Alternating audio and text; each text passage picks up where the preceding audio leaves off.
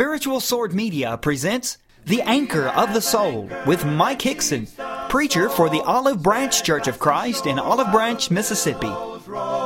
Fastened to the rock which cannot move, grounded firm and deep in the Savior's love.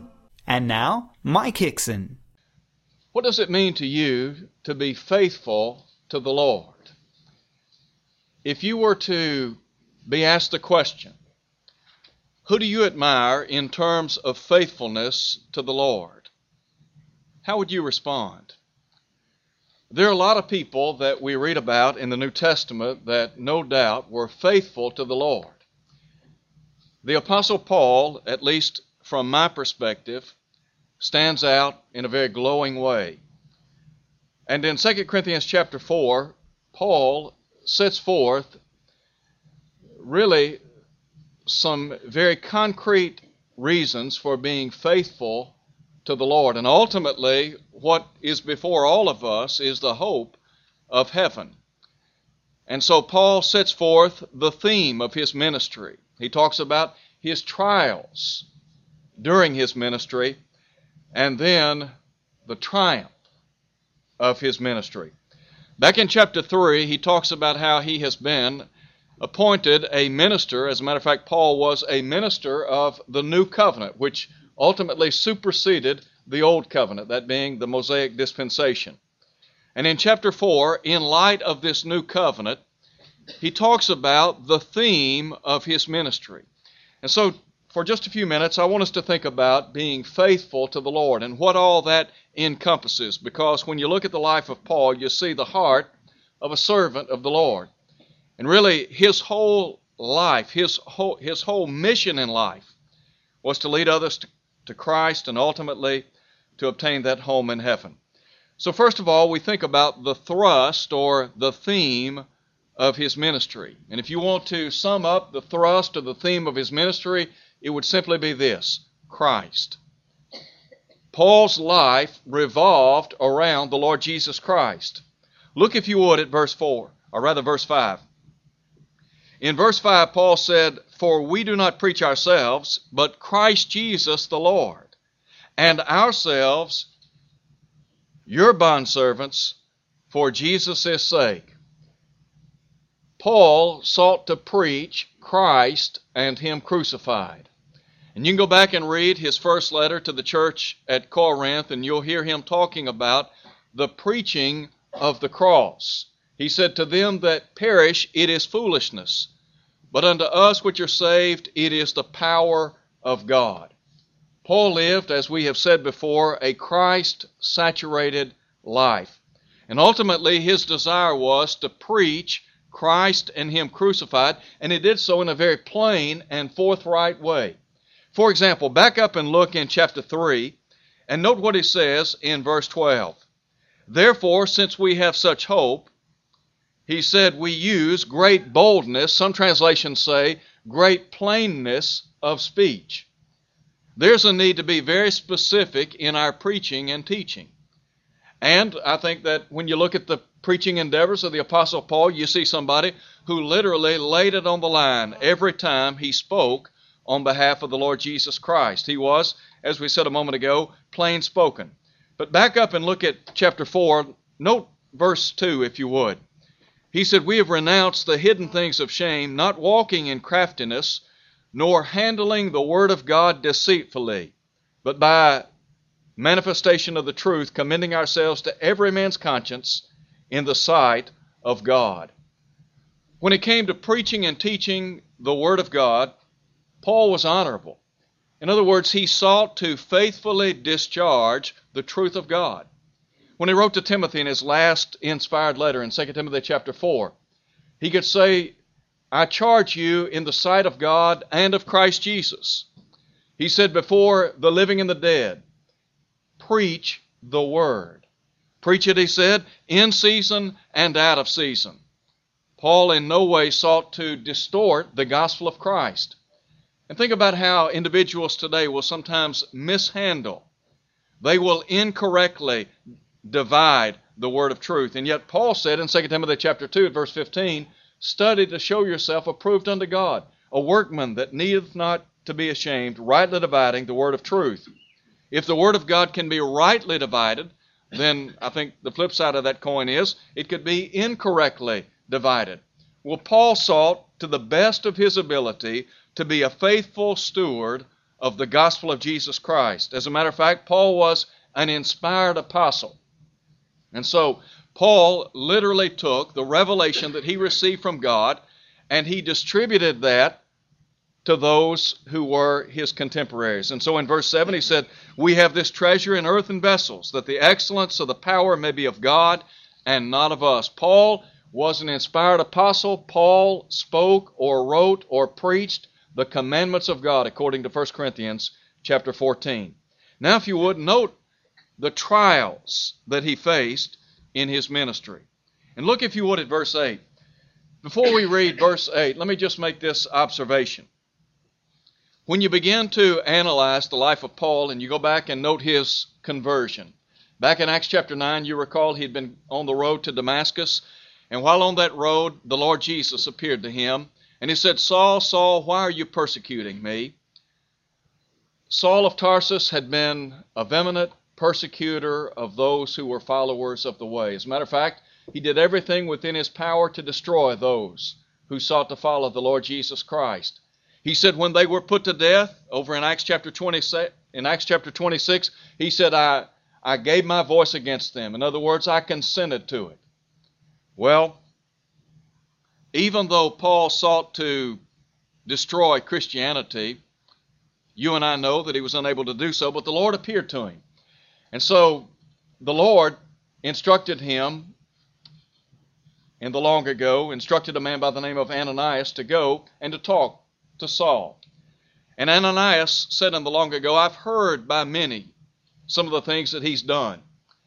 And the Lord said, "Go your way. He is a chosen vessel unto me."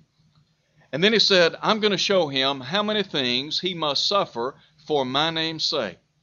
If you begin to catalog the life of the Apostle Paul and chronicle the exploits that he faced on behalf of Christ, you'll see that here was a man that suffered immensely for the cause of Christ.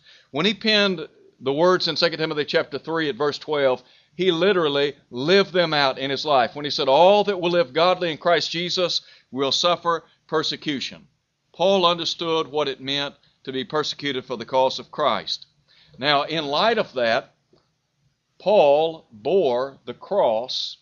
That is, when we talk about his trials, the trials of his ministry, well, it was the cross of Christ. In other words, he came to suffer. That is, Paul was a man who suffered immensely for the cause of Christ. The Lord had said, he had prophetically stated, "You're going to suffer a lot of things for my name's sake." And so note, if you would, verse 8. In verse 8, here's what Paul writes. "We are hard pressed on every side." And the idea is we're hemmed in. Yet he said we're not crushed. We are perplexed. The idea here is that they were without any kind of resources. He said, but we're not in despair. We are persecuted, but not forsaken. He said we are struck down, but not destroyed. A couple of things I want you to note with me as we think about the difficulties that he encountered in his life of service for the cause of Christ. First of all, if you would, note the fact that he says we are hard pressed on every side. In other words, we've been literally hemmed in.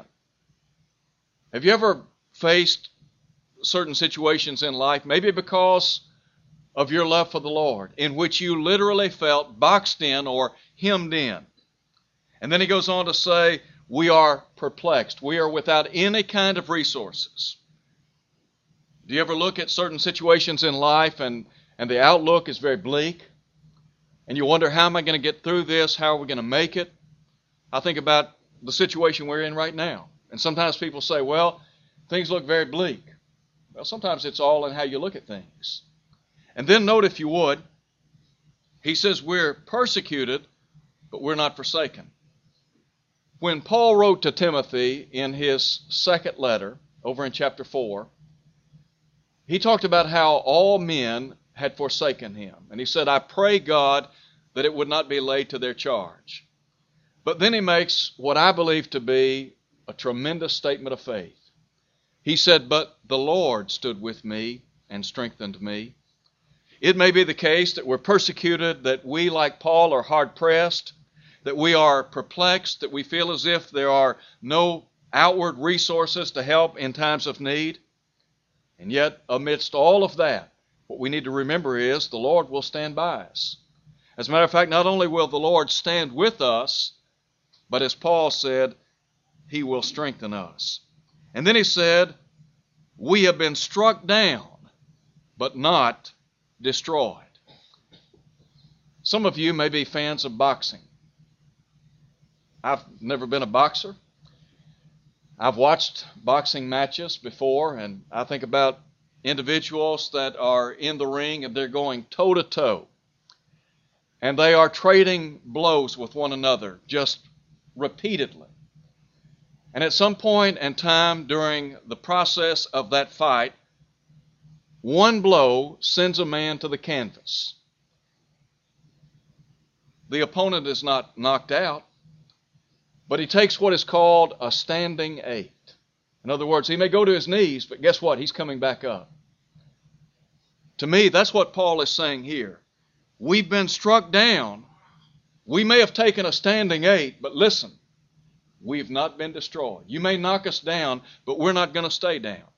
I think that's the way we as the people of God need to view life. We need to view our Christian service to the Lord. Listen, there are forces at work in our society, in our country today, wherein individuals may try to persecute us, they may try to put us down or put us in our place, as some would say.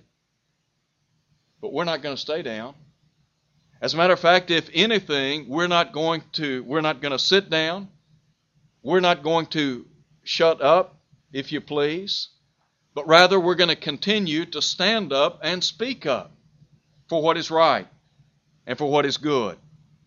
But then also in verses 8 and 9, note this. Paul says, "We are hard-pressed on every side, yet not crushed." Note, if you would, how he really deals with adversity. He said, we're hard-pressed on every side, yet, or but not crushed. We are perplexed, but not in despair. We are persecuted, but not forsaken. We are struck down, but not destroyed. Each time, but not, but not, but not. What's the idea here? You're not going to keep him down. You're not going to keep a faithful servant of the Lord down, come what may. Paul's in this thing until death. And so look at verse 10. In verse 10, he says, "Always carrying about in the body the dying of the Lord Jesus, that the life of Jesus also may be manifested in our body.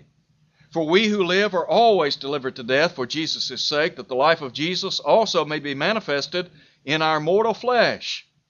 Over in Galatians 6:17, Paul talks about bearing the marks of the Lord Jesus in His body. Look at the life of Christ. In 1 Peter chapter 2, Peter talks about the stripes that were laid upon the back of our Lord. And I think that he's going back and looking at the prophecies rendered by Isaiah the prophet in Isaiah chapter 53. And he makes application of that in 1 Peter chapter 2. Well, the Lord Jesus Christ had many stripes laid upon His back. And the Apostle Paul, as a result of his persecutions, may have had many stripes laid upon his back. And they may have taken him out, physically speaking. But Paul understood that there was a great future that awaited him with the Lord in heaven. And so Paul was a man who was literally faced with innumerable odds on many occasions. In looking at the trials that the Apostle Paul faced during his ministry, 2 verses come to mind.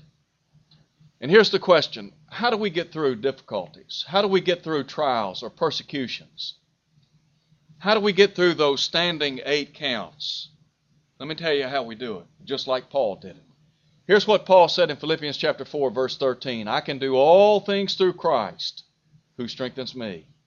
In verse 19 he said, but my God shall supply all your need according to his riches in glory by Christ Jesus. The source of his strength was the Lord, and that should be the source of our strength. And then finally, note the triumph of his ministry. Drop down and look at verse 16 if you would. In light of the theme of his ministry and the trials that he experienced during the course of his ministry, note if you would the triumph, that is, the fact that as God's people, we will one day be triumphant in Christ Jesus. So in light of all of this, verse 16, therefore, we do not lose heart. You ever get discouraged in life? You ever feel like throwing in the towel? Look at what Paul faced in life. We talk about the Apostle Paul being a faithful servant of the Lord. Listen, the Apostle Paul, he faced some tough times. And I think about if anybody could have been caught up in despair or discouragement or depression, Paul could have been the man. And yet Paul says, we do not lose heart. And I think that's the way you and I need to view our Christian life. We do not lose heart. No matter what's going on around us, no matter how difficult the circumstances of life may be, it may be that we have family members, we have friends that are facing difficulties and discouraging times. It may be that our bodies are literally racked with pain.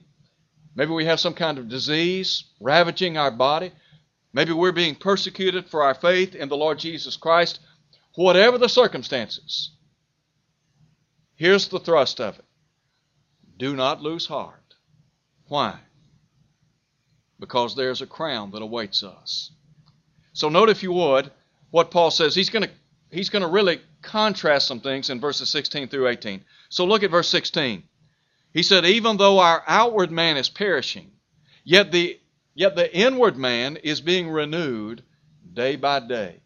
There's a contrast between the outward man, that is this physical body, this tent, if you please, that is decaying, that is growing older, that is wearing out, running down, as opposed to that inward spirit that is being renewed, that is being strengthened. Think about what Paul said over in 1 Timothy chapter 4, when he said, bodily exercise profits a little. Is it a good thing to work out, to lift weights, to run, to exercise? Well, of course it is. Why? Because it helps our outward man.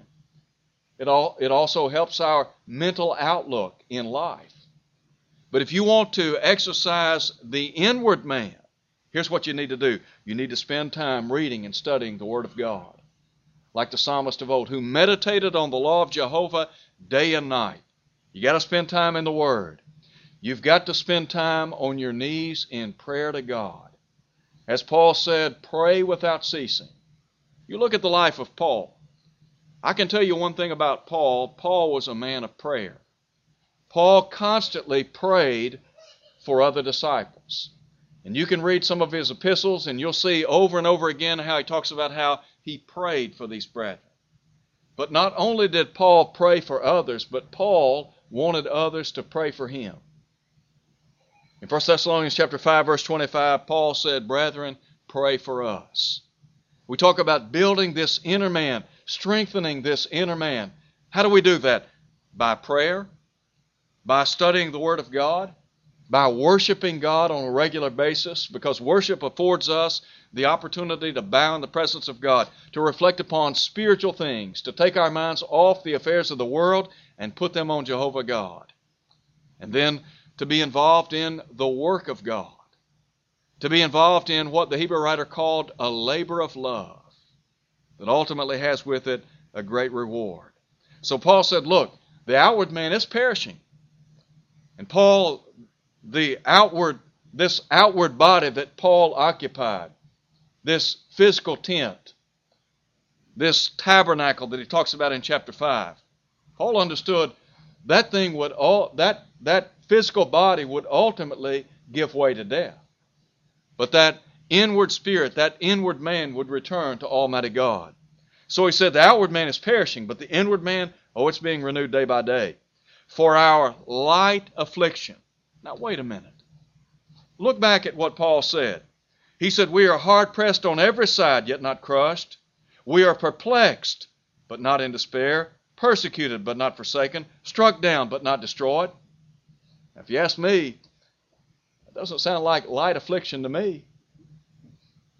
I can go over and read in 2 Corinthians chapter 11. Well, just turn over to 2 Corinthians chapter 11 for a moment. And listen to what Paul says about the things that he endured. Beginning in verse 23, he said, I am more in labors, more abundant in stripes, or in labors more abundant, in stripes above measure, in prisons more frequently, in deaths often. From the Jews 5 times I received 40 stripes minus 1. 3 times I was beaten with rods. Once I was stoned. 3 times I was shipwrecked. A night and a day I've been in the deep. In journeyings often. In perils of waters. In perils of robbers. In perils of my own countrymen. In perils of the Gentiles. In perils in the city. In perils in the wilderness. In perils in the sea. In perils among false brethren. In weariness and toil. In sleeplessness often. In hunger and thirst, in fastings often, in cold and nakedness. Besides the other things, what comes upon me daily, my deep concern for all the churches. Now you just put that in context with what Paul is saying here. For our light affliction, how would you like to have 195 stripes laid on your back? How would you like to be beaten with rods? How would you like to be stoned?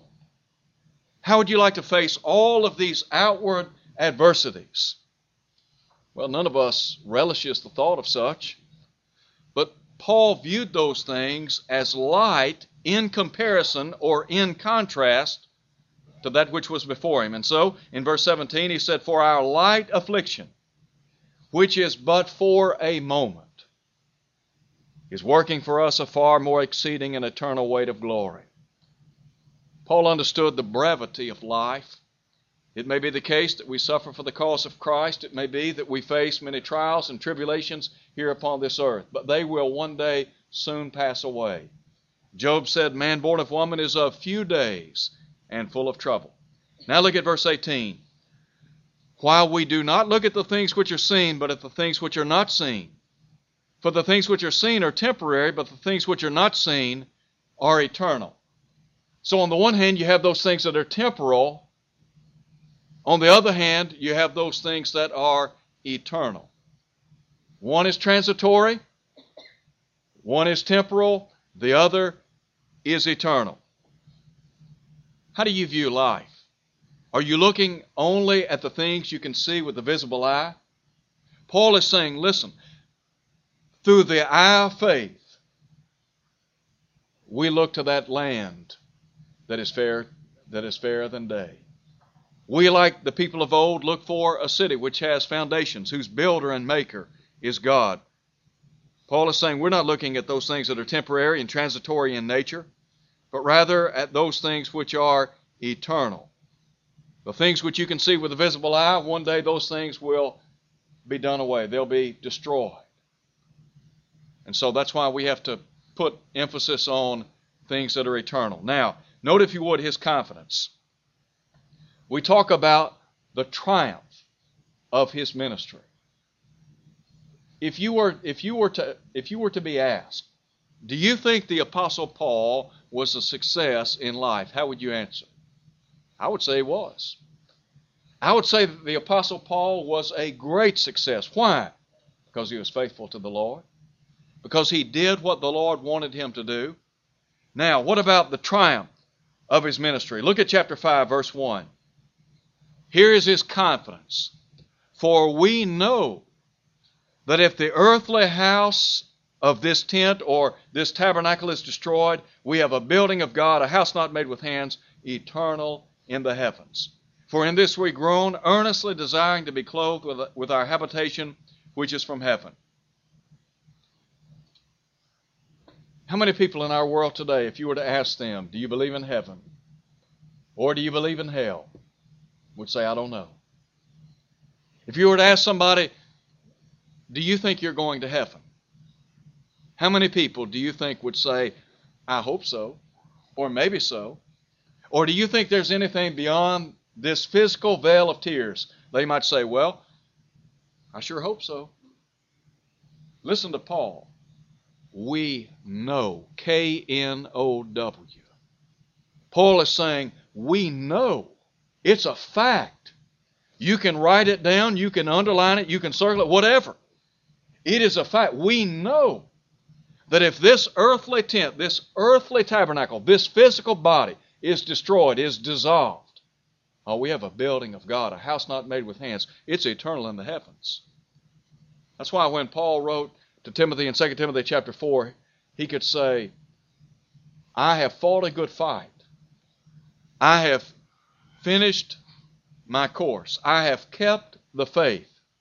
Henceforth there is laid up for me the crown of righteousness, which the Lord, the righteous judge, shall give unto me. So I think about Paul, a faithful servant of the Lord. What is it that the Lord wants from us? Here's what He wants. Faithfulness. Are there going to be setbacks in life? You better believe it. Are there going to be bumps in the road? Of course there are. Are there going to be times in life where we may feel hemmed in and boxed in because of our faith in the Lord, because of our belief in Jesus Christ, because of the stand that we take? And the answer would be yes. It may very well be the case. But what the Lord wants from us is faithfulness, to stand.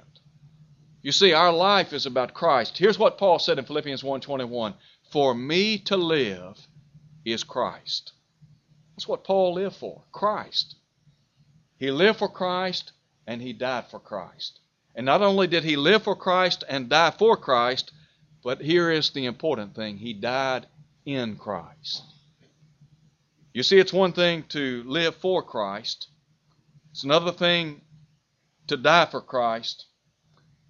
It's altogether different to die in Christ. When you die, you want to die in Christ.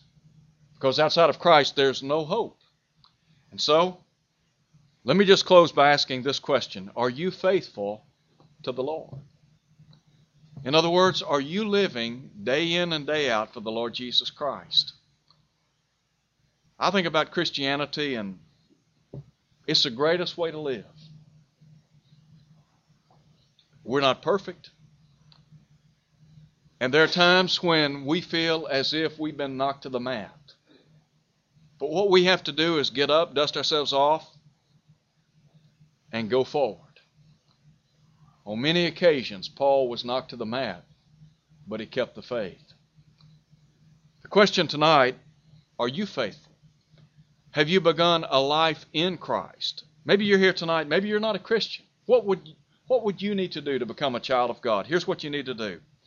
First of all, you need to believe Jesus is the Son of God. Without faith, it's impossible to be well-pleasing to Him, according to the Hebrew writer in chapter 11. Then you need to repent and be baptized for the remission of your sins. That's what Peter said on Pentecost Day in Acts 2, verse 38. When you do that, the Lord will then add you to the church, Acts 2:47. And if you live faithfully until death, here's the promise, the crown of life, James 1, verse 12. If you'll live faithfully, the Lord will bestow on you that crown of life. Maybe you're here tonight, you're a child of God, but you've not been faithful. This is your golden opportunity to make things right with the loving God. John said if we confess our sins, He's faithful and just to forgive us. Thank you for listening to The Anchor of the Soul. Your speaker has been Mike Hickson, preacher for the Olive Branch Church of Christ, located at 9100 East Sandage Road in Olive Branch, Mississippi. To hear this lesson again and to see video archives, go to olivebranchchurchofchrist.org. Tune in next Sunday for more of The Anchor of the Soul. When the clouds unfold their wings of strife, when the strong tides lift and the cables strain, will your anchor drift or firm remain? We have an anchor that keeps the soul steadfast and sure while the billows roll. Fastened to the rock which cannot move, grounded firm and deep in the Savior's love.